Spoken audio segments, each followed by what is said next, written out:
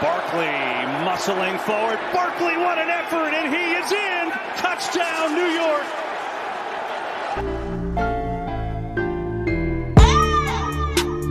What is going on, ladies and gentlemen? It is your boy Andres, and we are back with episode number 44 of the Sports Fellas podcast. Happy New Year to everyone. God bless. This is the first episode of the new year. Eric, I have not seen you since last year. But how you doing, sir? I'm good. I'm tired, but you know, we're here. We're gonna talk some football because it was a wild first round. I'll just say that.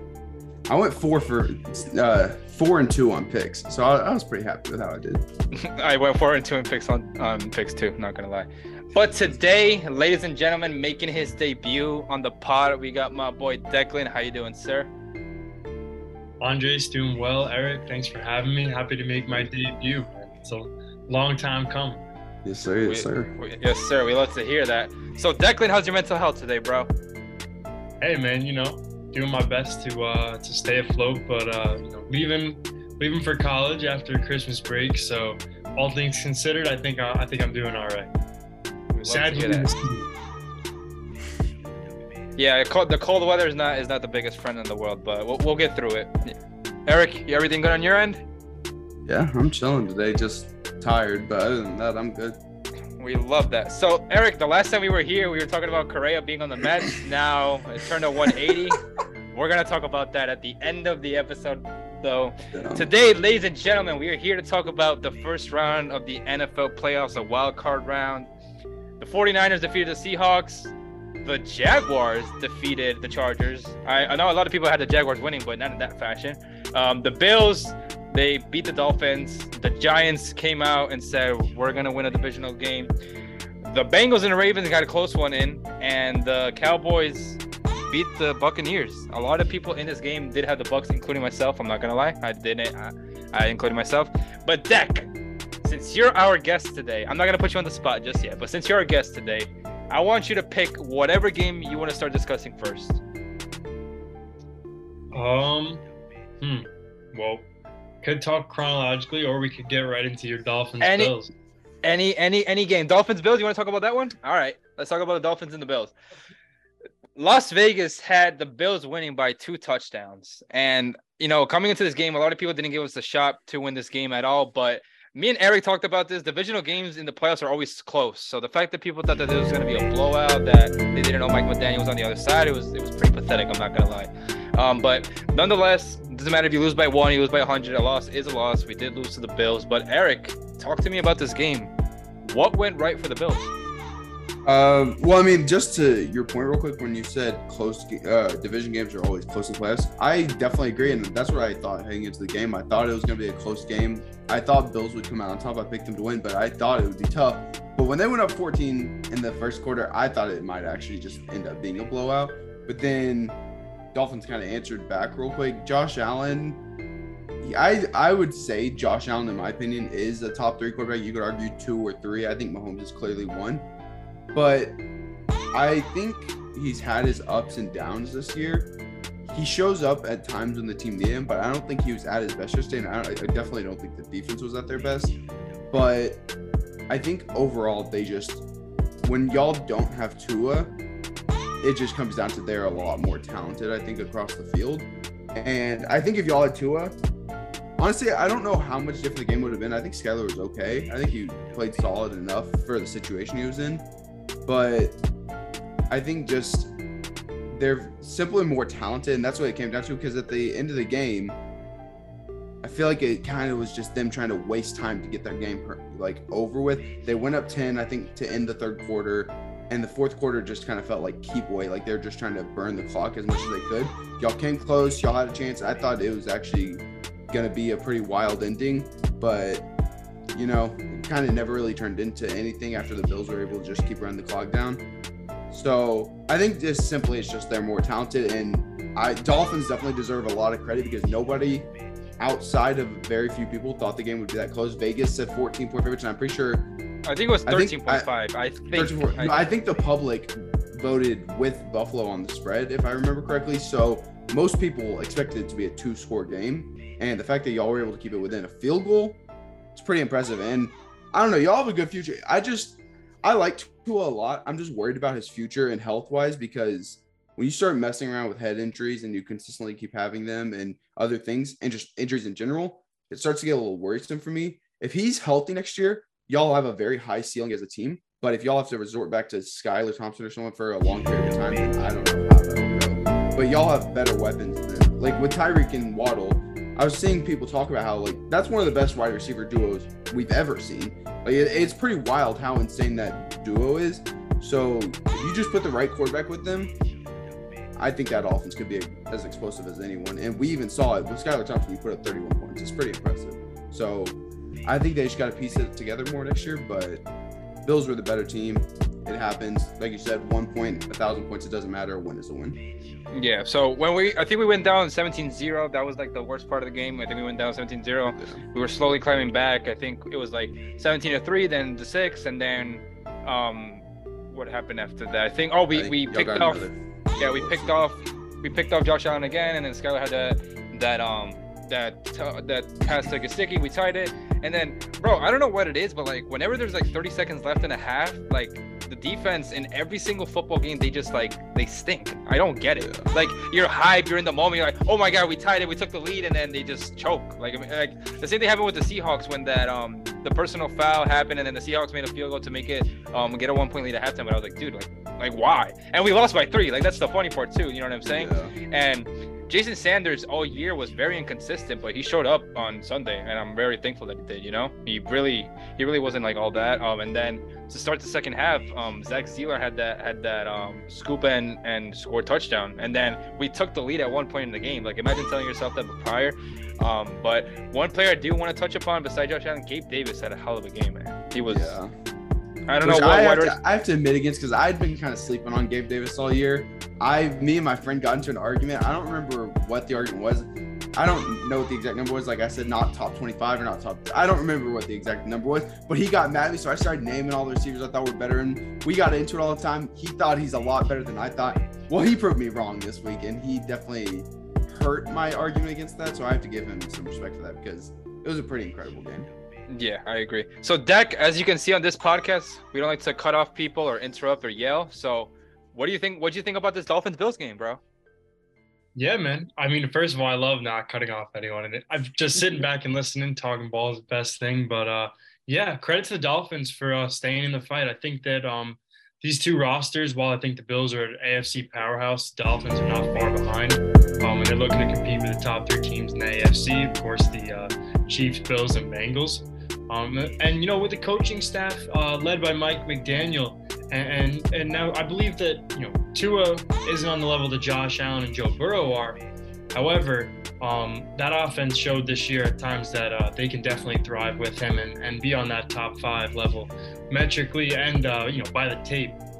I definitely think that team with Tua can definitely lead that team. However, Skylar Thompson did a good job despite some early turnovers, and it really felt like the Bills just did a poor job of not running away with that game. There was just too many mistakes on, you know, like I said, credit to Miami for sticking in the game, but that's definitely something that Buffalo should have ran away with that and made it like a 41-24 type game like the Niners did with the Seahawks. Instead, they kind of let Miami hang around too long. Okay, yeah, I think that I'm not gonna lie, I thought it was gonna be a blowout personally, but like at the same time, I didn't think it would be like by 2 touchdowns like Vegas said. You know what I'm saying? Like I knew that if we were gonna lose, we were gonna lose by like 1 possession maybe. Because I remember the Cardinals got their ass kicked last year when Kyler Murray had, I don't know, you guys would know more than me, but probably one of the worst playoff performances of all time. He really wasn't good last year. On Monday night, man. That's not even a weekend game. Monday night, like I think it was the first Monday night playoff game that we had. But nonetheless, it was a great season. I finally got to watch a playoff game with my dad in 2016. I think he had work or I had work, and then 2008, I really don't recall. He was probably working or something. So it was nice to watch. It was nice to watch a playoff game with my dad finally, and it was pretty dope, you know. But nonetheless, Eric, pick a game. We can just go with. Let's go with Seahawks 49ers. Get it out of the way. It was kind of a blowout. Get it out of the way. All right. Which I will say, I am a big 49ers fan. They're my favorite NFC team, probably. I think Nick Bosa is the best defensive player in football. I picked him to win Defensive Player of the Year before the year. the game looked close. It was one of those games like we were talking about, the playoff game, between division rivals. It's going to be close because I think, personally, Seahawks 49ers is one of my favorite rivalries in the NFL. I think they always have great games. I think it's just pure entertainment between them.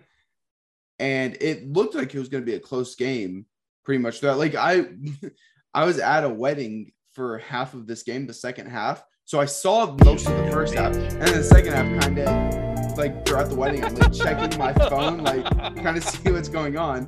And so I got to see, luckily, the part of the game where it was close. I didn't really see the 49ers blowout second half, like at the end when they started dominating. But so I can't speak on that half as much. But Seahawks looked honestly pretty good. I think overall Seahawks as a team, no one expected them to be there in the playoffs. If you picked Seahawks to make the playoffs for the year, you're a genius or you're a Seahawks fan. It's simple as that, because there's no way, I less than 5% of people thought they were going to make the playoffs. Geno Smith, he had like a mid-career resurgence. Like, I think everyone kind of was thinking that they were going to be in on Bryce Young or CJ Stroud this year. And now they're sitting at, I think, the 9th pick or 7th pick or something like that. And they don't need to go quarterback necessarily. Like, they can try and build around Geno if they think he could be the guy. And based on everything we saw this year, I don't know why he couldn't be. He looks pretty incredible. And they just had a really good draft, getting Tariq Woolen, getting 2 franchise-changing tackles pretty much. Like, they shored up a lot. So if they have another great draft like that, if Geno Smith improves again, they could be right back here. The 49ers, I picked them to make the NFC Championship, I believe. And I think DeMeco Ryans is probably the best defensive coordinator right now in football. And he's who, if I could pick, he would be like one of the top 3 guys I'd want Texans to get as a head coach, because I think he's that good. He's a former Texans also. I think the defense is just overwhelmed with talent. And I think Dallas even next week is going to have a tough time with it. They have a good offense, but I think they're going to have a tough time with that defense. It's just, I feel like 49ers, I'm assuming I didn't see the second half, like I said. I guess their defense finally stepped up and just stopped limiting mistakes and everything, because the way I saw it, I was watching the game, it was close, everything was happening. I was like, oh, this might end up being like a game-winning drive type game. And I checked my phone, 49ers are up 10. Check my phone again, they're up more. Check my phone again, they're up more. So something must have spiraled out of control, because it was not looking pretty by the end, I guess. Nah, bro, the Niners offense, and Declan can allude to this, the 49ers offense in the second half was just disgusting. Like, they were clicking on every single cylinder. It was disgusting. One thing I will say, bro, not to be that guy, Brock Purdy has been amazing, but like, I don't think he's not doing anything special that like Trey Lance can't do. You know what I mean? Or like Jimmy G. Like, I think it's that. Jimmy G was good this year. No, we got to give Jimmy G credit. He was good this year. Like, yeah, he was good. Yeah, but okay, I think he was fighting for his career, honestly, because he knows if he played bad this year, he'd have to go to a team and be like a high-end backup or a low-end starter. So he was fighting, and he showed up like he needed to. The Seahawks own the Broncos pick, no? Am I losing my mind? No, they do, from the Russell Wilson trade. And the Broncos were terrible, so I mean, it works out perfectly. Damn, that's crazy. Deck, what you see this Niners Seahawks? I thought Seahawks would have 2 top 10 picks this year, because I thought they had their own in Broncos. Instead, they show up and ball out this year. And the Broncos are one of the most. I'm a Texans fan, and I will say that the Broncos were the hardest team to watch this year. Like, it hurt watching them sometimes, because you expected so much more, and you were always let down. I was praying for this downfall for Russell Wilson, so But Deck, this is crazy to say out loud. The Niners were 3-4 on Halloween, and now they've won 11 straight games. What changed for the Niners? Yeah, I mean, a big thing, of course, is that quarterback change. Trey Lance, while he has shown flashes of being a good young quarterback, he was just that in the first couple weeks. Jimmy G came in and did a good job. Listen, I'm not the biggest Brock Purdy fan, but he did come in and put up better numbers than Jimmy G, so I'll give him credit for that. However, the second we start seeing his name next to even Daniel Jones, we need to start pumping the brakes because it's getting out of hand. Because he is doing exactly what he's supposed to be doing, but he was handed the keys to a Ferrari of an offense, and he's game managing at a pretty solid level for somebody who was Mr. Irrelevant just 7 months ago. That's a great nickname. It's honestly the most Madden level storyline you could ever possibly see. This is no wonder the Tin Hats think the NFL is scripted. That's what I thought. Everyone was like, "Man, NFL script writers are going crazy this week." Like, bro, they're in their bag, bro. They're in their bag. Dude. Nonetheless, Declan, we finally got to see playoff McCaffrey. What do you think about him this game? Yeah, I mean, he was excellent. Overall, the playoff scheme, I mean, if we didn't already know that Kyle Shanahan was one of, if not the best coach in football right now with his offensive scheme, even without your boy Mike McDaniel, rushing-wise, they dropped 181 rushing yards on the Seahawks. Defense completely slaughtered them in the second half, and that rushing offense was really the main reason, despite Brock Purdy dropping 338 yards on that defense. Really, that rushing attack was where the entire offense was able to get its legs from, and we're able to survive a big second quarter from the Seahawks. Yeah, so I know we've been praising the 49ers and stuff, but I want to talk about DK Metcalf, man. What a fucking game from DK Metcalf. You guys would know more than me. Is he like top 10 wide receivers? I would say so. I'd say he's right on the edge of the 10. Right. He had a beautiful game. What were you gonna say, Deck? Yeah, no, I was just gonna say he's right on the border. 10 for 138 and 2 touchdowns, I believe. If that's correct. Mm-hmm. So he was unbelievable in a loss. That just goes to show you, by the way, the talent gap between the two rosters, that you're able to have a receiver put up a stat line like that and you lose by over. What was the final score by the time it ended? 41-23. It was 41-23, yeah.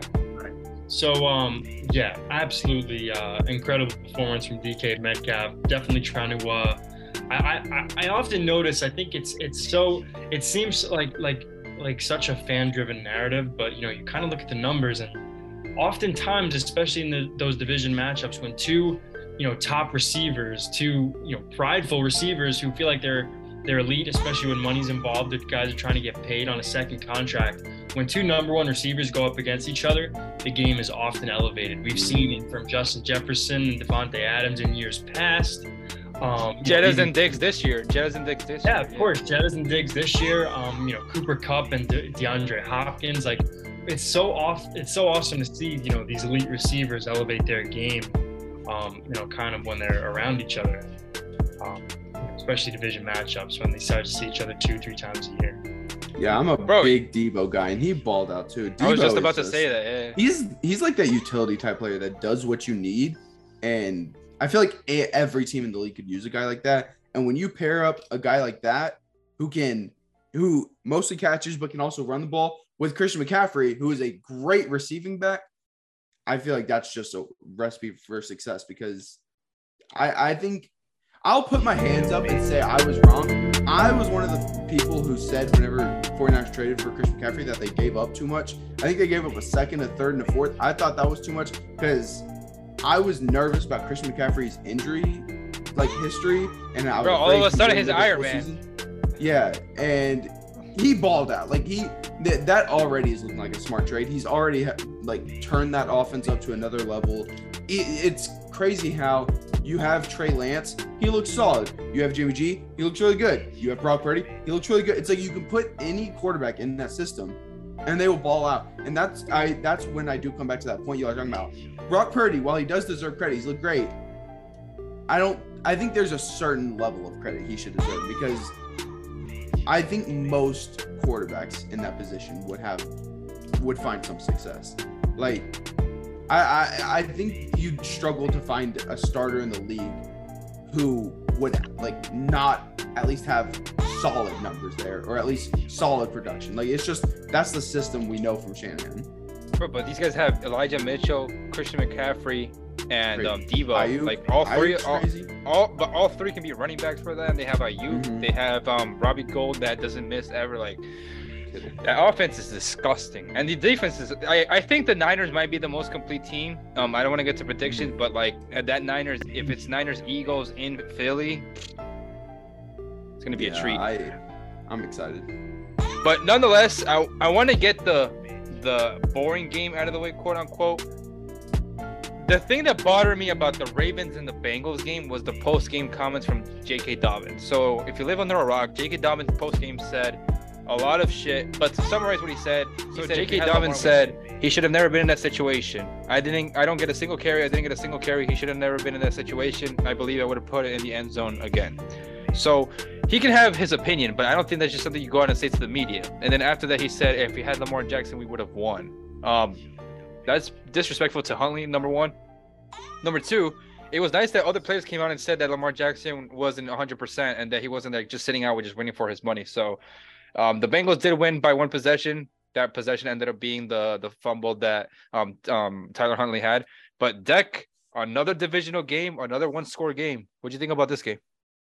Yeah, I thought Tyler Huntley did a really nice job of keeping the Ravens really playing to the level that the Bengals were. Again, another divisional matchup that was down to the wire to the very end. Really, the Ravens should have won this game if it wasn't for that fumble at the goal line. But like you said earlier, Tyler Huntley trying to be Jordan, going over the top. What was he doing? He's like 5'11". He was. He must have thought he was Cam Newton and he was 6'5", 240 all of a sudden, because it's just not accurate, man. I don't know why he's not that kind of quarterback. The quarterback sneak works a majority of the time when you just follow your center and your guard. I don't know why you go over the top there. Dobbins did state the obvious. I agree that he shouldn't have said it. But I agree with what he said. He should have got the ball there. Not giving the ball to your running back in that situation was definitely questionable. I thought Joe Burrow looked shaky. I do have him. Eric mentioned the top three quarterbacks earlier in the show, and I think Burrow is at that number 3 spot right now behind Mahomes and Allen. But he didn't play too well. And Huntley, I thought really, you can talk. Yes, if Lamar was there, it's easy to look at that and say they could have won. Yeah. But I didn't think Tyler Huntley was the reason they lost this game. I thought, that was an unfortunate fumble, but there was a lot of different mistakes on both sides of the ball. Very unfortunate. Yeah. Bro, because everyone was like happy. They were like, oh my God, here we go. The Ravens going to pull it off. And then, Eric, what did you see in this game, bro? Well, I looked after the game because I was like, that one play, I mean, you're at the goal line, about to take the lead by 7, or at the very least, kick a field goal, go up 3. And then one play later, you're down 7. So I looked at, how like ESPN has the percentage thing? Yeah, I went and looked, and while they had the ball, right before that at the goal line, it was like Ravens had a 65.8% chance to win. Then you look after the play, it literally drops to Bengals having an 85% chance to win. Like that one play completely changed the game. And I will say, I do think Dobbins' comments are wrong. And I think Huntley played well, all things considered, because outside of Mark Andrews, as a quarterback on that team, you don't have much to throw to. I think they have one of, if not the worst, receiving cores in the entire league. I think they desperately need to go after a receiver soon. They need to do something because that receiving core is very weak. I think it's the weakest part of that team. And that's why you'll see oftentimes Lamar Jackson is having to run and scramble and make plays because either guys aren't getting open or he just has no time in the pocket, so he's dipping out real quick. Like, there's a lot a quarterback has to do on that team. And Huntley came in, and I thought he did a solid job. I think Joe Burrow, like we were saying, is a top 3 quarterback. I think he's 3rd, probably right behind Allen and Mahomes. And while he played like ass. Yeah, while he didn't have a great game, the Bengals are still one of the most well-rounded teams, like we said about the 49ers. I think they're very well-rounded. Their O-line is dying one by one too. Sadly. Yeah, that's gonna be a struggle. I will say this is a spoiler alert in case people didn't know. Bengals were my pick to win it all this year, so I was happy to see my pick stay alive. I'm riding the Joe Burrow hype train right now. I think that team is so good. I think they would have ended up beating the Bills in that regular season game. I think they would have ended up getting the 1 seed. I think they would have won the 1 seed if they won that game. They would have won the 1 seed, yeah. Because, they would have won the tiebreaker against the Chiefs. If the Bills won out, they were the 1 seed. If the Bengals won out, they were the 1 seed. Yeah, so I think Bengals, I think they would have been the 1 seed. I don't know. This Bengals-Bills game up next is insane because, I mean, it's pretty clear, I think, to most people that there are 3 top dogs in the AFC. And so we knew all along, pretty much, barring an upset, one of the teams was going to get the easier matchup in this round. Happened to be the Chiefs because they got that 1 seed. If Bengals, though, win that game, or Bills win that game and get the 1 seed, they're the team with the easier matchup. I'm not trying to sleep on the Jags. I think they're good. But every team in the league would rather play the Jags than play the Bengals or Bills. Like, that's just a fact. And so I'm super excited for that game. That's my favorite matchup for next week. That's the matchup I think a lot of people are hoping. Like, and it's on Sunday. I know. I think both of the better games are on Sunday. Yeah, I saw your tweet about that. I agree 100%. Yeah, someone got mad at me and was like, what are you talking about? The Giants-Eagles game is going to be incredible. I'm like, okay, I'm not saying it's not going to be a good game. But let's be honest, it's not as good as the other 2 games. You know the meme that says people think I love pancakes and they think you hate waffles. Yeah, it's like Twitter will start the craziest arguments. I could tweet I love pancakes and someone will be like, so you hate waffles. That doesn't make sense, bro. Like I don't know. So I never said it wasn't going to be a good game. It's just, I don't know. I'm excited for every game. I think we got a good slate of matchups. Even though people are sleeping on the Jags and Chiefs, which we'll talk about the Jags in a second, I think the Jags have a lot better chance than most people are giving them credit for. One thing I will say, obviously, I'm glad DeMar Hamlin is in a better situation right now. But Bills Chiefs on a neutral site sounds so fucking fire, especially in Atlanta, bro. That could be Atlanta, Super Bowl, honestly. Atlanta, bro. Yeah, that's gonna be crazy. Bro. Wait, so is it Atlanta confirmed? I thought they said it somewhere else. It is. No, yeah. That dome is gonna be crazy. Wild. Get them in a controlled environment. You want to talk about the greatest show on turf? That would literally be the greatest show on turf. Bro, that game, man. We need more neutral sites in NFL playoffs, man. Yeah. Serious. But anyway, I do think Huntley was good. I think Dobbins' comments were a little. I just don't think you say that after, especially right after the game and everything like that. I think it's not like, I don't know. It just doesn't. It wasn't the place. Yeah. It doesn't seem like a good thing a teammate would do. But maybe I did see something about him like saying he was misunderstood and that's not what he meant. I didn't like read up on what like he was saying, but I'll just give him the benefit of the doubt because, you know, after a playoff game like that, emotions are running high. You don't have stuff. Yeah, I agree. I don't think it's smart to say something like that. But imagine if Tyreek came out and said, "Oh, if we had Tua, we would have won." Everyone knows that. Like, come on, man. You know what I mean? It's not the right thing to say. And back to. He very well could find himself on the Dolphins or the Jaguars next season. I'm going to put a prediction out there. That, I hope. I mean, I don't mind Mostert. Mostert was fire, but that's not bad. One thing I will say, Eric, that you said earlier, not every, but as a quarterback, your job is more simple if you have a great wide receiver. We saw that with Nuke in Arizona. We saw that with Tyreek this year. We saw that with Diggs his first year in Buffalo. Like we saw that AJ Brown this year. We saw that with OBJ and Eli. I'm not gonna say OBJ carried Eli because Eli was fantastic. We love Eli on this side of the world, but fuck the Giants. Anywho, if you have a great wide receiver, it makes your job as a quarterback so much easier because, like, let's say you need to play 3rd and 15, 3rd and 10, you know where to look if you need a deep ball, you know what I'm saying? So, like, the Ravens don't have that. They really don't. Mm-hmm. But nonetheless, enough chit-chatter. Deck, you're on the clock. Pick a game.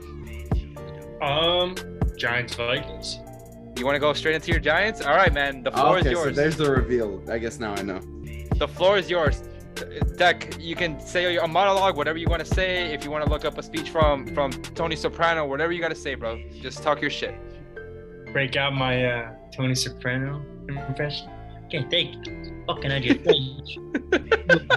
just stolen all this Sunday. Anyway, great performance from Daniel Jones, first quarterback in NFL history to throw for 300 yards, 2 passing touchdowns, and to rush for 70+ yards. Where do they find these stats, by the way? Just right off the rip. They get that from me. Yeah, exactly. But Daniel Jones, quite frankly, he was elite on Sunday. I'm not going to say he's an elite quarterback, but however, the Giants did what they had to do. An excellent win. Absolutely. First of all, one of those things where, like, this whole house money narrative with the Giants, like, that went out the window when you had a very winnable game. The Vikings were a winnable matchup. Keep talking your shit. Keep going. Keep going. Yeah, for sure. Two teams that you could have seen have first round exits, but the Giants went up and they put 31 points against them. And listen, not a ton of weapons on the offensive side of the ball. Saquon Barkley still only under 10 carries, 9 to be exact. 17 from Daniel Jones, 378 total yards, as I mentioned earlier. But really just, I don't want to sit here and say it was the whole Daniel Jones show, but he did put the team on his back. Because Kirk Cousins and the Vikings on the other side of the ball were good, but the thing I'll highlight on the defensive side of the ball was the Giants did a great job. Justin Jefferson is the best receiver in football, and they held him to He one was catch. in Alcatraz. Absolutely locked up in Alcatraz, as you mentioned. 7 receptions for 47 yards, holding him under 7 yards a catch. Unbelievable.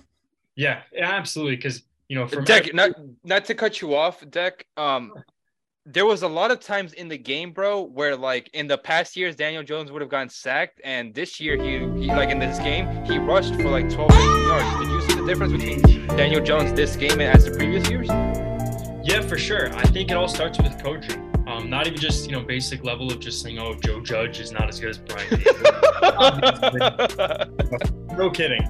But bringing in a guy like Mike Kafka and having him instead of Jason Garrett is huge. The offensive coordinator, even the quarterback's coach is a big thing. But a guy like Daniel Cutlip that Daniel Jones works with, or Coach Cutlip, like Daniel Jones works with in the offseason at Duke. Just like stuff he does there.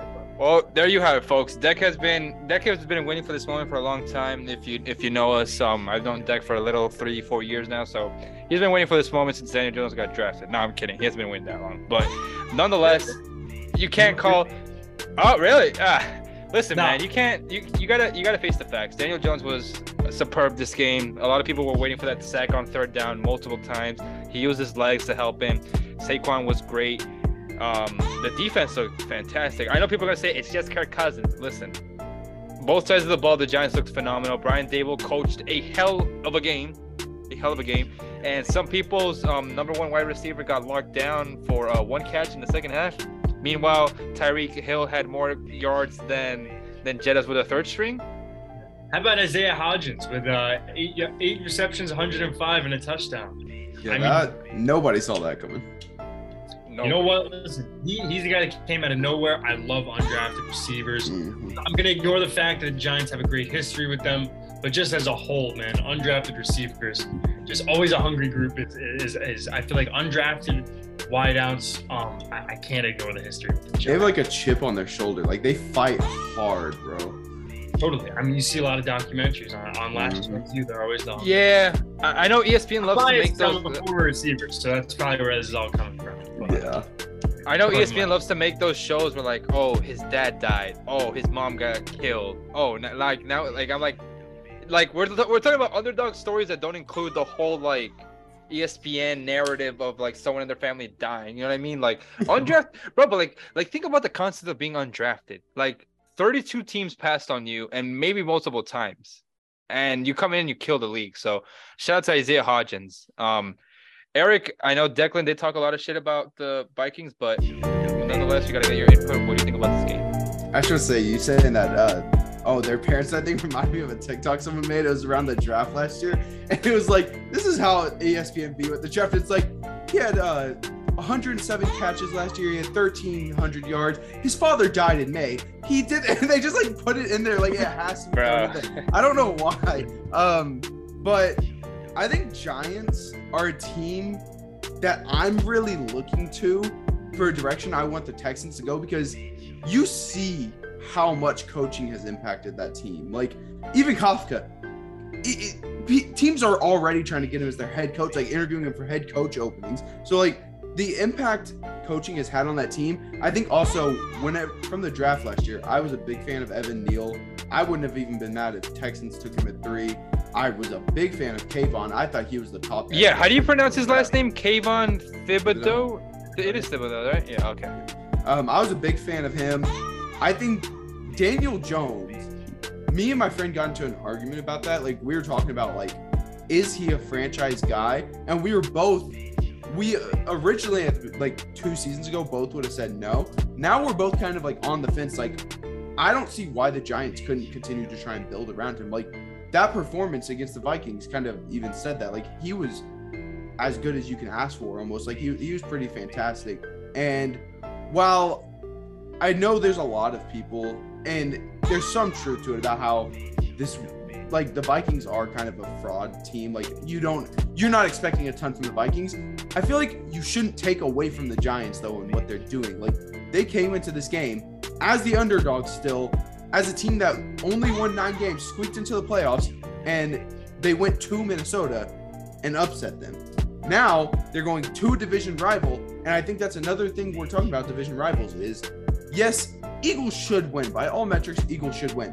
But this Giants team has a lot of fight in them, and this Giants team has a lot of fight in them. And like we've been saying, it's a division game, so it's kind of hard to imagine Eagles blowing out the Giants or anything. I'm excited for that game. I do think that's going to be one of the better games.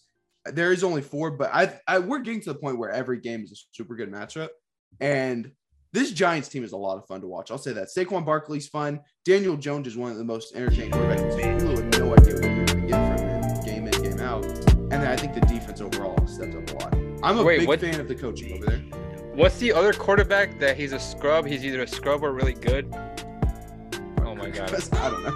It is probably Kirk Cousins, right? Yeah. Probably Kirk Cousins. That's why every time somebody does like QB tier rankings, it's like good, great, bad, Kirk Cousins. They did like he has his own tier because that's just, you don't know how to explain Kirk Cousins. It's just Kirk Cousins. It was a great game from Kirk. That beautiful check down on 4th down to end the game was beautiful too. You know, shout out to him. I pisses me off more than anything. Why on 4th and 8? You know you have to get 8 yards. Are you throwing it 5 yards behind the first down? Like, yes, if someone has wide open room, throw it 3-4 yards short. But when he's covered and you're throwing it 5, I don't understand that at all. And a lot of people are saying, oh, well, his receivers were covered on the plate. You can't risk him. You have to take the chance in that scenario. Like, I don't understand that at all. Yes, the y'all's defensive line got pressure on him, but holy shit, man, that is the most infuriating thing to watch. Bro, he thought up every time. He thought TJ. Dude, he had him. Yeah, I don't understand it at all. It's so annoying. He thought Hawkinson was like Tyreek or something, being a playmaker like OBJ when he was at his peak. I mean, you're asking a lot of anyone. Prime Gronk. If you're asking them to break a tackle right as they're catching the ball, that's hard to do. And you can't do that 5 yards short of the first down with the game on the line. It just what was he thinking, bro? As a coach, I would be losing my shit. But also, as a coach, you can't call routes 5 yards short of the first down. Like, with the game on the line, bro. You gotta send them deeper. So that I do think it's partly on coaching, but I feel like that route is always used as a last option. Like, he's wide open, everyone else is completely covered. You throw it to him and hope he can extend it. But he was covered. He's maybe the most covered one on the whole field. So I don't understand it at all. Like, Kirk Cousins is Kirk Cousins. There's no other way to describe him. He's just Kirk Cousins. Yep. Eric, I know you just went on a rant, but dude, you're on the clock. Wait, I'm on the clock? Yeah. Oh, I just went forever. I don't know. Kirk Cousins is just the Vikings, like I said, they were kind of a team all year. Like, they were good. Didn't they win like 12 games or whatever? And they had like a plus 9 of them. 10 of them were like by 1 score. They didn't have a convincing win all year. Crazy. Well, they were 11-1 in. Well, that's what it was. 11-1 in 1 score games. That's crazy. What it was. Now I will again have to hold my hands up. I did pick Vikings to win this game because I thought Me too. They're at home. Like, I think they get it. I did say though that I thought this was gonna be a close game, and this is one of the 2 that I got wrong, and I thought it was gonna be a really close. Deck knows about this because Deck and I, we talked about this. Like, this was the one game where the underdog could have won. You know what I mean? Because people were like, because Eric, you and me, we talked about this as well. We were like, what's going to be the upset pick? And we were both like, bro, it might be the Giants, because like every other matchup, we knew what time it was. And I just, like I said, I really like the coaching over there. They've changed that team in like a year. It's pretty impressive. I'm excited to see how that team continues to grow. Yeah. Nonetheless, Eric, there's 2 games left. Pick one. You know what? Let's talk about the Chargers game last. Yeah, that shit. All right. Let's do it. Because you know what? Cowboys-Bucs was horrible. horrible. You guys talked a lot. It's my turn to talk. Yeah, go ahead. I could say I was wrong about Dak Prescott for this game. That was a backhand slam. I'm sorry. That was a passive aggressive. What the hell? Jesus. I was wrong about Dak Prescott for this game. I don't know what Dak Prescott we're gonna get next weekend in San Francisco, but I will apologize if Dak gets it done next weekend. Anywho, Dak Prescott looked amazing after that first drive. He looked amazing. He looked beautiful. He looked like a top 10 quarterback finally. One more can be said. Pollard was fantastic. The offense was clicking on all levels. Schultz looked great. Ezekiel Elliott should not be playing football. I'm sorry. He was terrible. Like, he was serious. Maybe he should go down to Miami and get a diet with a Mike McDaniel, but he really wasn't good. The Cowboys playmakers, they showed up. Dak showed up. Hostile environment. You know, you're going up against the greatest QB to ever play the sport. A lot of people said don't bet against Tom Brady. I guess yesterday you could have bet against Tom Brady, but credit to the Cowboys. You know, we talk a lot of shit about them because obviously fuck the Cowboys, but they finally got a road win. You know, the last time that happened, I think Bill Clinton was in office. Maybe prior to that, I think. Like, it was crazy. Michael Jordan still had like 3 rings. You know, he had 2 rings the last time that happened. 2 rings. Anywho, nonetheless, congrats to the Dallas Cowboys. They won by multiple scores. They had a convincing win. Now they gotta have to go into San Francisco. And an Eagles-Cowboys Part 3 is still a possibility. But with that being said, Dak, I know you're a Giants fan, but what did you see about the Cowboys in this game? Yeah, I thought Dak did a really good job. These were 2 teams that are in different classes. You know, I think I could speak for myself at least when I could say most people that picked the Bucs in this game were just picking because of one man. And that I agree. That was me. I agree 100%. Maybe one man who's a shell of himself, but you look at the rosters on that. You look at the roster on that Bucs team, particularly far removed from a Super Bowl 2 years ago. Yeah. It's just, I think what you said about the 2 rosters being in different classes, would you say that applies to this game too? Yeah, right? 100%? To which game? Cowboys-Niners? Yeah. No, Cowboys, Bucaneers, because you said that the Bucs were like garbage outside of one man. Yeah, for sure. Okay. I would say they're totally on 2 different, in 2 completely different classes. I mean, this is a team that's 8-9. But I'm not going to sit here and downplay that and act like, now that like the Cowboys had to push over. But I will say that, you know, the reasoning was only because, you know, seeing Tom Brady in a divorce year, I mean, it's for him to not win 1 playoff game was unfortunate. But in all seriousness, he should have been able to move the ball, and I thought they were going to protect him a lot better, especially with Jansen coming back. But from the first quarter on, you know, they didn't have to knock him on his ass for him to already be all that. They were better off getting in his head. That did a lot more damage than doing more damage to his jersey. Because you know, they may have kept him clean, but he was running for his life early on. So I thought those 2 teams were in completely different classes. Dak did a good job, but you know, Dallas is a team.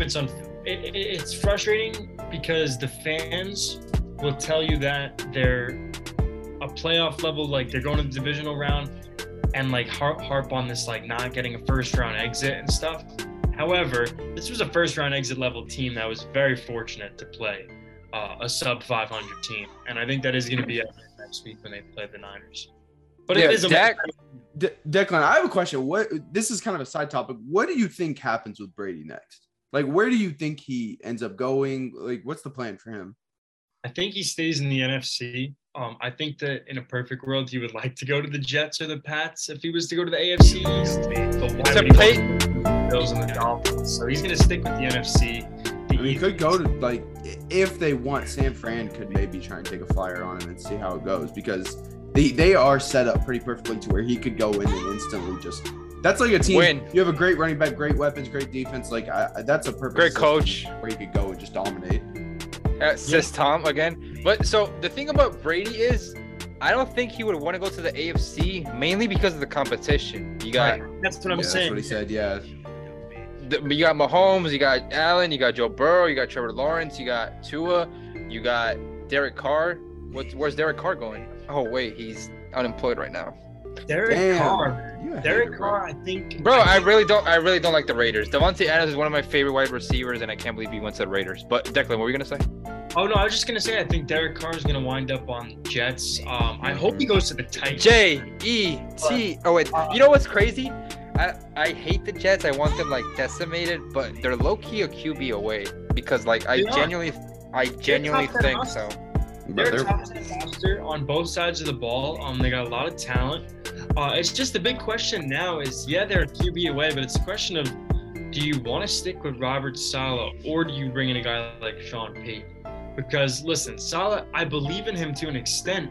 However, on the offensive side of the ball, he hasn't shown you, one, that he knows how to bring in the guys that can coach the offensive side of the ball, and two, that he can coach the offensive side of the ball and develop a quarterback himself. Ownership did love Zach Wilson. Moving on from him, in my opinion, would be their best interest. But, because he's terrible. He's the worst starter. He's the worst starter in the NFL, in my opinion. Totally. And you're going to hear a lot of casuals say that, why are we giving up on him? The Giants didn't give up on Daniel Jones. Well, as bad as Daniel Jones was, he didn't fail to throw double-digit touchdowns in every season of his NFL career. And Daniel Jones was very turnover-worthy, but he also showed a lot of flashes of great plays. We're not seeing that from Zach Wilson. We're just seeing the turnovers. So I think Daniel Jones clearly showed a lot more than Zach Wilson has. And the big thing is with the turnovers with Daniel Jones is I almost hate calling it turnovers because they're turnovers, but it wasn't like he ever had an interception problem. It was always those fumbles killed him. Totally. And once he cut down on them, all of a sudden his interception totals are single digits. Yeah, he if he can keep improving like this steadily, we're gonna be having some discussions about him in the next couple of years, I think, about where he ranks in the league. Zach Wilson, I don't think we'll ever really have much to say about him. I don't even think it's a situation problem. I think it's just a Zach Wilson problem where he's just not that good, straight up. And that might sound rude or whatever, but honestly, I don't have that much sympathy for him after the whole, do you feel bad for your defense? He said no. That just rubbed me the wrong way. I'm not going to lie. I was kind of annoyed when I saw that. I don't know. I don't think he's that good. I think most quarterbacks could be in that situation. He said no. Yeah, I was like, bro, come on. I don't know. I'm sorry, but I feel like most quarterbacks in that scenario don't even need to be asked. They'll say, we let the defense down. He got asked, did you let the defense down? And said no. Not to compare them because obviously Josh Allen is top 2, but they asked Josh Allen, do you feel like your defense let you down? And he said, no, maybe the QB stopped playing like ass, then we would have won. Dude, that's what I'm saying. And I wasn't the biggest Josh Allen fan when I came into the league, but I like him a lot now. You know who was when he came into the league? And I agree with Declan. I do think he's probably the second best quarterback in the league. I think Mahomes is clear number 1. Mahomes is going to go down as arguably the best ever. But Josh Allen is as close to Mahomes as you can get in the league right now. I think it's definitely Mahomes and Burrow, Allen are 2-3 right now. Yeah, and then Tua above them too. Yeah, I noticed you slipped in Tua when we were talking about elite quarterbacks earlier. Well, I let it slide because the truth is that on the subject of Brady, that's a reason. The Dolphins are a reason why he wouldn't want to go to the AFC East as well. They're rising. Yeah, I picked the Dolphins to make the playoffs, by the way. I picked them to make it, and I didn't pick the Broncos to make it, and I got called wrong for that. Yeah.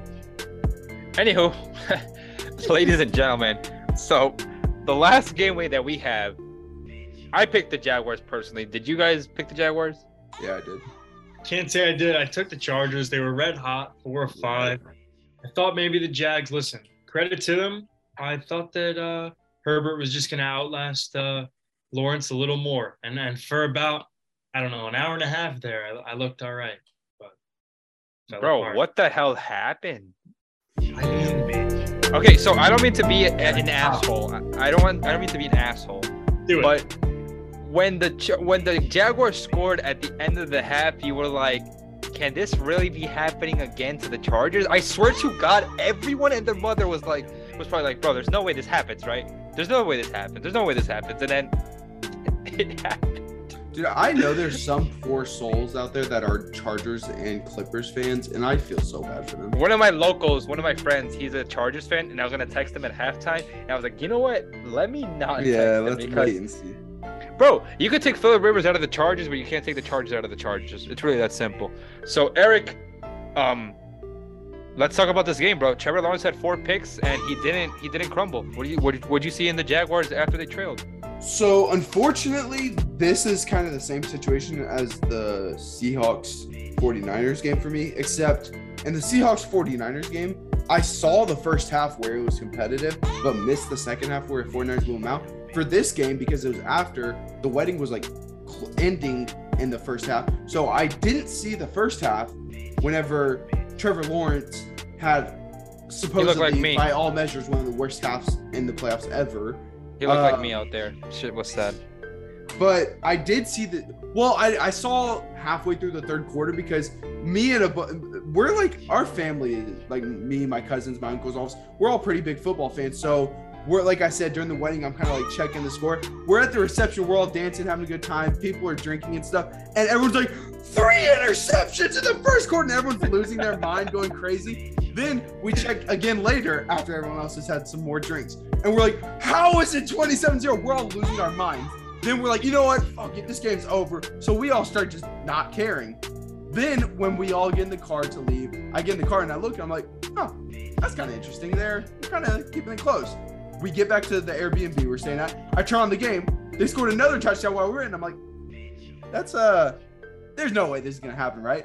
Then they scored again. It was wild to see it, the comeback, because all I saw really was the comeback. I started watching the game in the car. You watched at the perfect time then. Yeah, all I saw was the comeback. So pretty much in both games on that day, I saw the better part. I saw the comeback in the Jags-Chargers game, not the boring blowout first one. I don't know if you but the thing, it was just like, so I don't mean to sound like a hater, but like Herbert really didn't do anything, bro. Like I heard. Well, in the defense, half, like he did. Bro, the defense gave him the ball 3 times in Jaguars territory, and the second half I know it's on the offensive coordinator. I get that 100%. I'm not trying to be a hater because I know I'm a Dolphins fan, but like, how many touches did Austin Eckler get in the second half? I think it was like 3 or 4, right? Yeah, Declan, correct me if I'm wrong. Yo, you're right. It's very reminiscent of unfortunately Kyle Shanahan in 2016 with their Falcons.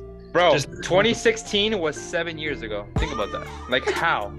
I don't want to think about that, bro. Because then I'm going to think about how 2013, when it was the Chiefs and the Colts, that was almost 10 years ago. Bro, actually, 2013 was, oh my God, the Heat haven't won a chip in 10 years. Jesus Christ. But shut up. I'm not trying to hear that. Get out of here. I'm watching the Rockets be the worst team in NBA history. I don't care about that. You deserve it. Anywho, as I was saying, Deck, like, so the 28-3 game, you felt like there was a comeback because, like, you know who's on the other side. Like, this game, what did you see in the Jaguars after they were trailing 27-0? Like, how do you address the locker room after trailing 27-7 at halftime? Well, I think you can only go up from where you performed at that point. And I think the key that's stuck. That's a good analogy, actually. Yeah. I think you can't get one. Really, honestly, you showed your ass, and it's time to pull your pants up and put the pieces back together. And after, the key thing that stuck out to me was after 4 interceptions, Trevor Lawrence fired back 4 touchdowns. It wasn't like there was a layover, like a 3-1, a 1-3 in between. It was 4 picks, albeit 2 of them weren't on him, but 4 picks nonetheless. And then 4 touchdowns marching back. Agreed on the Herbert assessment. It does play a role. While a lot of their fuck ups in the past, the Chargers blowing leads over the last couple of years haven't been on him. This one definitely, there was a small percentage of blame that is definitely able to be granted on him, but I don't put it above the OC, who is now out of a job. They're making him the scapegoat. But I put it, the guy who should be out of a job, that's Brandon Staley for the 2nd year in a row now. Their season ends on a mistake on his part. Last year, of course, the timeout that when the Raiders were running the clock out to go for the tie. And now this year, blowing this game. So I think that Trevor Lawrence showed the resiliency that probably is going to solidify his future in the league. I've always been a believer. As Andres knows in the hit list, I went on record of saying when Trevor Lawrence was getting drafted and Deshaun Watson was getting traded, before the allegations came to light, I said that for the next 15 years, I'm going to roll with the number 1 pick, Trevor Lawrence. And so far, he's just taken that jump to a top 10 quarterback in year 2 and what feels like year 1. So I'll cap off the Jaguars ramble there. Yeah, that Urban Meyer shit does not count at all. No, yeah. hell no. That's why the Texans fans were like, see, y'all, that's why y'all gotta stop going by high school rankings and, oh, these generational label. You don't know. I'm like, you're judging him with Urban Meyer. Like, let's be for real. Like, and I don't know. I think most people just wanted to be like different by saying that he was going to be a bust and everything.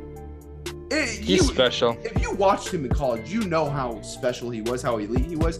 Now they got a better coach. Doug Pearson, I think he did great this year. They got some good wide receiver help. I was a bit critical of DJ Chark and Zay Jones as signings with how much they spent on them. Because while I do think that was good weapons to build, I think they put a little too much money in it. But even Evan Ingram, like all three of them had a great playoff game. Trevor Lawrence had a crazy good second half. I agree. He's pretty much putting himself in that top 10 discussion right now. I think if he continues this next year, it won't even really be a discussion. He's clearly top 10, I think.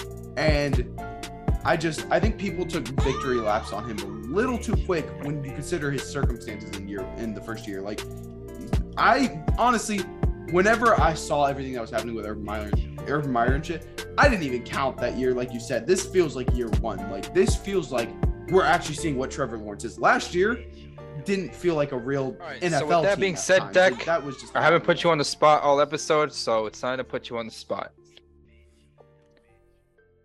All right. I want you to give me an order of the head coaches left, in your humble opinion. Like 1 through 8? Is it 8? Yeah, 1 through 8. Yeah.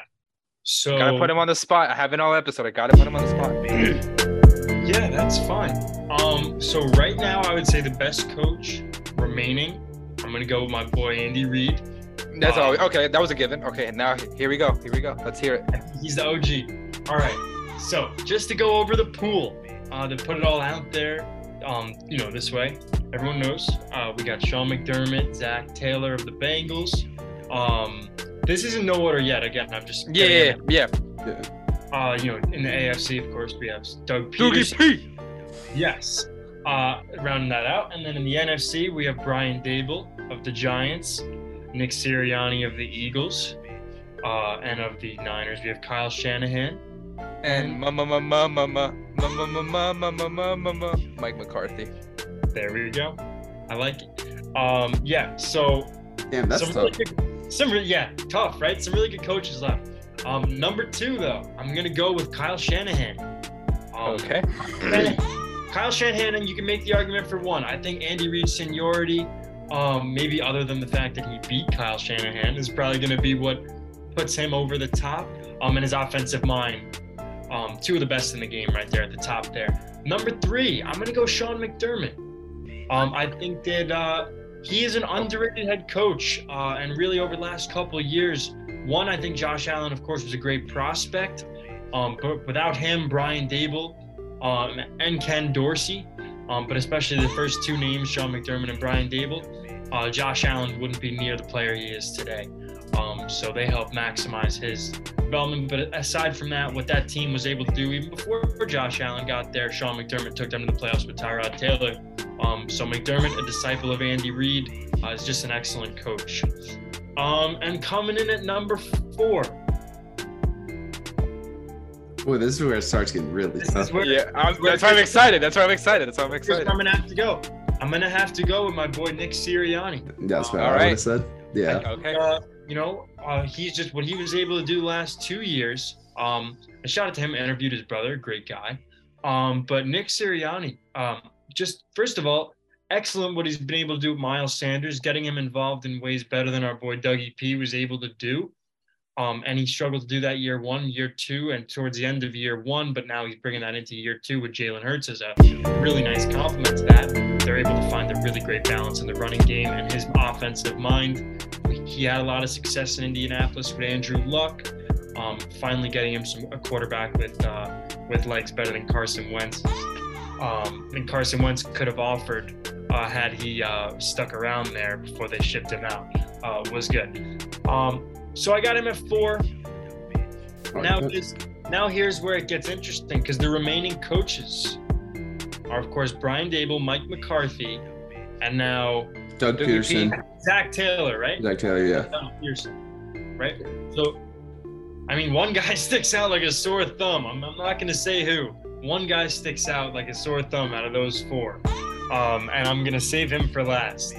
Mike McCarthy, we know that. All right. Let's get to 5, 6, 7. Right. I'm gonna go with Doug Peterson at 5 because he's a Super Bowl winner, but what he's been able to do with Trevor Lawrence, Coach of the Year, it's him and Dable are the top 2. But following Peterson, I'm gonna go with Brian Dable at 6. I respect it. I think he is, first of all, listen, I promise there's no bias involved in here.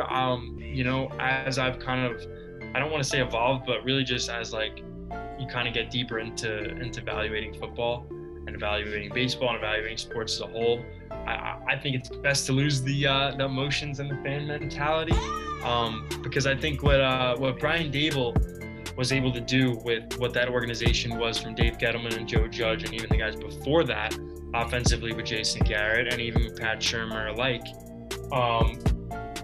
taking that team from 4-13 to 9-7 and 9-8-1 is pretty similar from 3-14 to 9-8. It's a 1-game difference. Yeah, I definitely don't think you're biased because if anything, I think that's the lowest you can have him. I think if anything, you could argue higher, but yeah, I think that's the lowest you could put him, I think.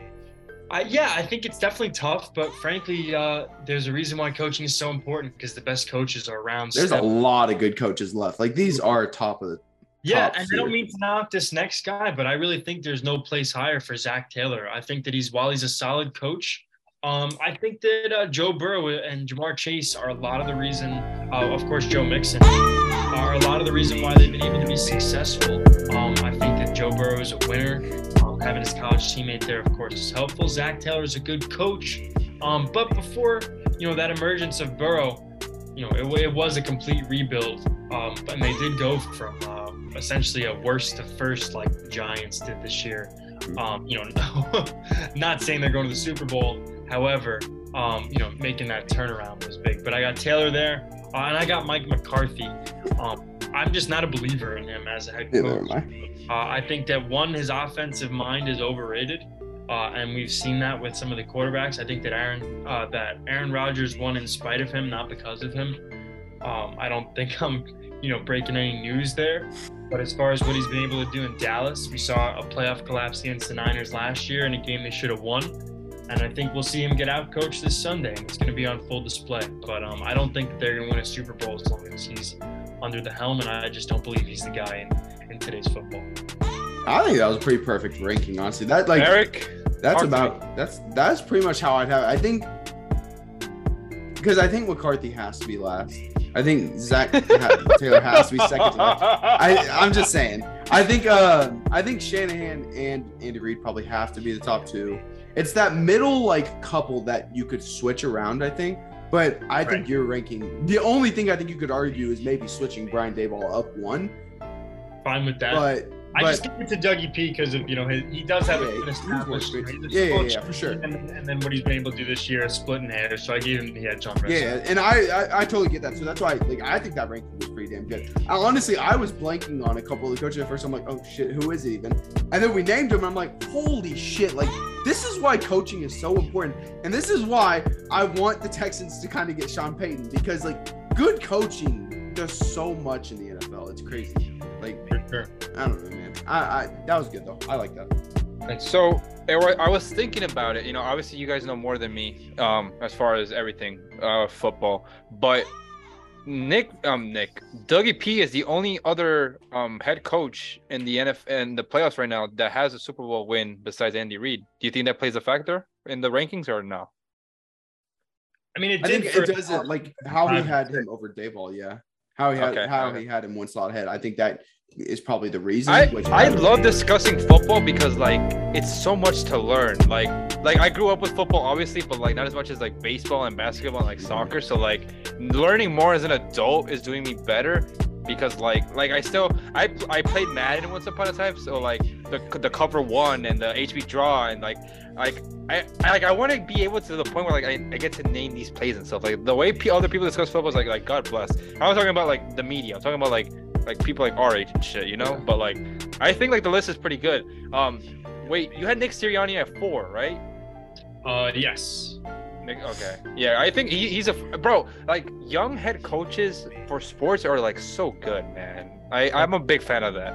I'm a big fan of that. I love to see it, especially because like coaches that can relate to players, like this idea that they're gonna coddle them. No, like they're just gonna be able to be a nice, relatable, solid voice, and that's what a modern day player likes. And deeper than that, it's great to see a young football mind progress so quickly. He's only 41 years old. And he's already in his second season with the Eagles and a second season in the playoffs. So credit to him. Can we talk real quick about it's kind of crazy how Sean McVay took the Rams to a Super Bowl and now they're about to go into a rebuild? He's just like, nah, I'm good. Y'all take care. I'm out. He's like, about to leave. That's fire. He's coming back. Logistically speaking, all right, like it's interesting because logistically speaking, their setup, it's a dumpster fire. So for his career to leave would make sense. Yeah. However, from the sense of like that's unprecedented. He's not exactly John Madden for retiring early.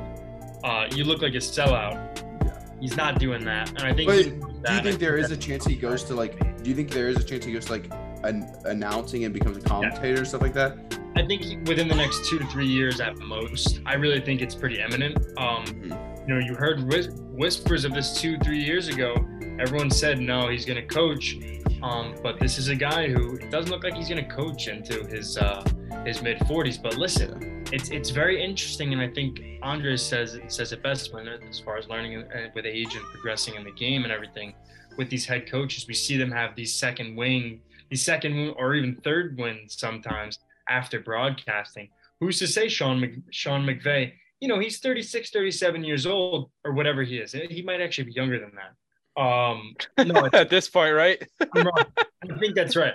If he spends the next, say in 2 years, he spends 5, 6, maybe even almost 10 years in the broadcast booth or behind a desk somewhere in some capacity, right? He's 36. Yeah, he's 36. By the time he's 46, 47, 48, you think his name won't still be floating around in head coaching conversations? Every single offseason, every time there's coaches needed, he's going to come up. And even Jim Harbaugh goes to college and his name is mentioned. But like it's an unfortunate example to bring him up. But John Gruden went back to the booth after coaching, winning, and then came right back and signed a big deal. So listen, these guys that stick around football, coach is coach. And at the end of the day, I do see him leaving something else because I think that he's got a lot going on in his life. He just got married and he's starting a family and whatnot. But I could definitely see him leaving and not retiring permanently from the art of coaching. I agree. I definitely agree. Yeah, because like for example, not to be an asshole, but Aaron Boone was a commentator for ESPN, and then he got rehired by like the Yankees, you know. So who knows? Maybe Sean McVay being on TV for 6, 7, 8 years, maybe it'll do him good, and then he'll get more time to spend with his family instead of traveling around the U.S. So yeah, I think spot on. Obviously, you guys would know more than me as far as the coaches go. But before we go, we do have to talk about Mr. Correa. The last time we were here, which was last year. I'm sorry, I had to throw that joke in here. The last time we were here, Carlos Correa was a Met. Today he is a Minnesota Twin. Eric, what do you have to say, bro? I don't think there's really not much to say. Bro, I was kind of like, I do like Correa. Correa's obviously one of my favorite players. I was kind of hoping this little Twins era would be forgotten and we'd see him go to a different team, the Giants, the Mets. We'd see him go somewhere else. Now that he's back with the Mets, or back with the Twins, I don't know. It's a boring kind of thing. I was hoping for something else. The whole saga between him, like we talked about how we were going to record a podcast. We ended up not being able to do it because we both got busy. Luckily, we didn't though because the Giants deal fell through. So we recorded when he became a Met and we were like, oh, thank God we did that. Now we're having to go back again because it fell through again. Like it's just, I don't know. And that's why I saw everyone making jokes about how the Twins didn't even do a physical on. They're like, yeah, come back. Please. Like they were just open arms, didn't even care. And I don't know. It's boring, but it's good for the Twins. They need something. They do need something. Absolutely do. Okay. They could try and keep building off it. I don't know if I see much there. Like they started off really hot last year, but then it just fell apart kind of. I don't know. It's just it was boring to me. Like, I was hoping for a lot more. I was hoping for the Giants. I was hoping for the Mets. I was hoping for I don't know anything. A marketable team. That's Twins is just. This is about as boring of an outcome as we could have gotten. So I mean, it's not like he's going to the Pirates. I think that Minnesota is like a fun fan base. They just got new jerseys too. But yeah, I guess when we put it that way, not exactly the appeal of New York or California-based San Francisco Bay Area team, but San Francisco is completely worse than Minnesota as far as not only their roster today, but their roster plan for the next couple of years. Minnesota has Buxton inked up as well, so there's going to be at least 2 perennial MVP candidates, barring both of them stay healthy, in Minnesota for a couple of years to come. So I think they are building something. They got rid of some contracts like Josh Donaldson going into last year. It's going to be interesting to see if they can potentially add some starting pitching because they're a little bit short in that department. But yeah, man, like I do agree in that sense that it's always fun to see these teams go to big markets. But at the end of the day, man, how have you got to feel as a Giants fan though? When the offseason started, they talked about how for Aaron Judge, they were like, "We'll pay however much it takes to get him here. We won't be beat for it." They don't get him. Then you sign Carlos Correa. That falls through. You don't get him. Like as a Giants fan, you just got to be kind of broken at this point. Like this offseason. Just gotta hurt. It's pretty hard, especially when you look at the original plan. You're thinking you might get Aaron Judge, you get Arson Judge for 6 minutes, and then you get Carlos Correa for about 6 days, and all of a sudden, you're looking at Sean Manaea and Michael Conforto, and that wasn't exactly the plan that you expected. Moving Brandon Crawford back to shortstop when you thought that he was going to move over for Correa. Not exactly from a PR standpoint, not what the Giants would have liked. But really, listen, this is a team that had a lot more holes, even if they would have brought in Correa and Judge. Losing Rodon was a given, but even still without him, they have no starting pitching outside of Logan Webb. And that doesn't look like he's going to be that sucks because they're 2 years removed from winning like 109 games or something, like 108. I don't remember what it was. 107, 106. It was a lot. They won a lot of games, and now we're looking at them kind of like, where do they go?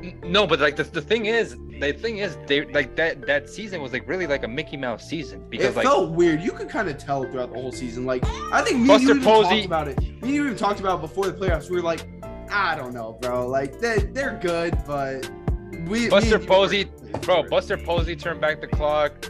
Brandon Crawford turned back the clock. They got Chris Bryant who looked decent. Like the pitching was looking good. You're like, the pitching was looking good because of Buster Posey. Because we saw last year that the pitching wasn't good, like at all. By the way, he dipped at the right time. I mean, talk about absolutely. Oh, absolutely. First ballot Hall of Famer too. So in about 5 years now. Because this is his first, in 5 years we'll see him in the Hall of Fame. My favorite catcher growing up, second best of our time. Second? Who's number one? Yachty's gotta be. Yachty has to be. Yeah, I'd put Yachty over him. You wouldn't?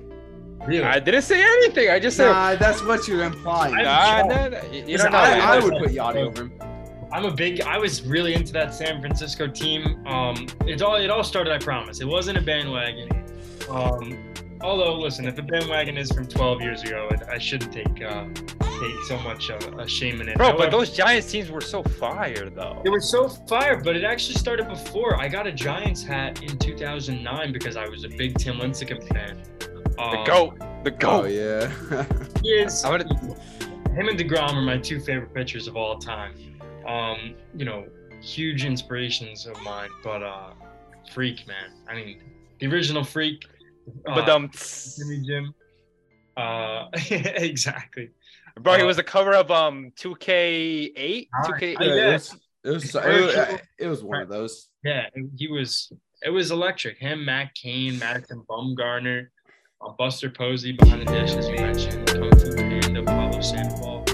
Wait, what are we missing? There's someone missing in that. Bro, what was the 4th pitcher? Oh, Jake Peavy. Jake Peavy, yeah, he was there, but is that the guy you're thinking of? There was I mean, Jonathan Sanchez. Randy Johnson, but Randy Johnson was before that golden era of Matt Cain, Tim Lincecum, and Bumgarner. I think he was on that team in 09 because he was in that 2K09 commercial with Tim Lincecum. Yeah, I remember that. He should put a towel on to his video game character. Barry Zito, that's what I'm thinking of. Lefty, formerly of the Oakland A's as well. He had an insane curveball. Barry Zito, that's what I'm thinking of. All right. Ladies and gentlemen, this has been everything for episode 43 of the Sports Fellas podcast. Before we go, Deck, predictions. What's going to be the AFC-CG? AFC-CG, so I got the Chiefs and Bills on a neutral site in Atlanta. NFC-CG? NFC-CG. Oh, man. Take the Eagles. Do it. Take them. Andres, I really don't want to make this prediction on a Tuesday, but do I have to? Bro, he's sweating bullets right now. Come on, bro. Pick against your team, bro. Come on. Nah, don't do it. Ride with them. No, I'm gonna be for real. In the pick'em and ESPN, I pick the Dolphins every week, whether we were gonna lose. Dude, I did the same with the Texans, even though I would be rooting. That's for a the different Texans story. To lose. I would be rooting for the Texans to lose. That's like, fuck it. I'm gonna be the 1% that's right this week, and I would always pick them. What's the number one rule in betting? You never bet against your own team. I mean, you know what? I have bet against my own team on occasion because, like, I think I'll wind up happy either way. But I've also tried to bet realistically. I'll say a couple things about this game, Andres, and it was in a group chat because Andres said he made fun of Giants fans who think that they have a chance this weekend. And I'll say this: I don't think this game is completely this like blowout level game that people think it's going to be. Number one. All right, hold on. Let's look at the line. Okay, it's a 7 line. It is a 7. It's a touchdown line, right? However, let's hear it, Deck. Yes. Let me say this.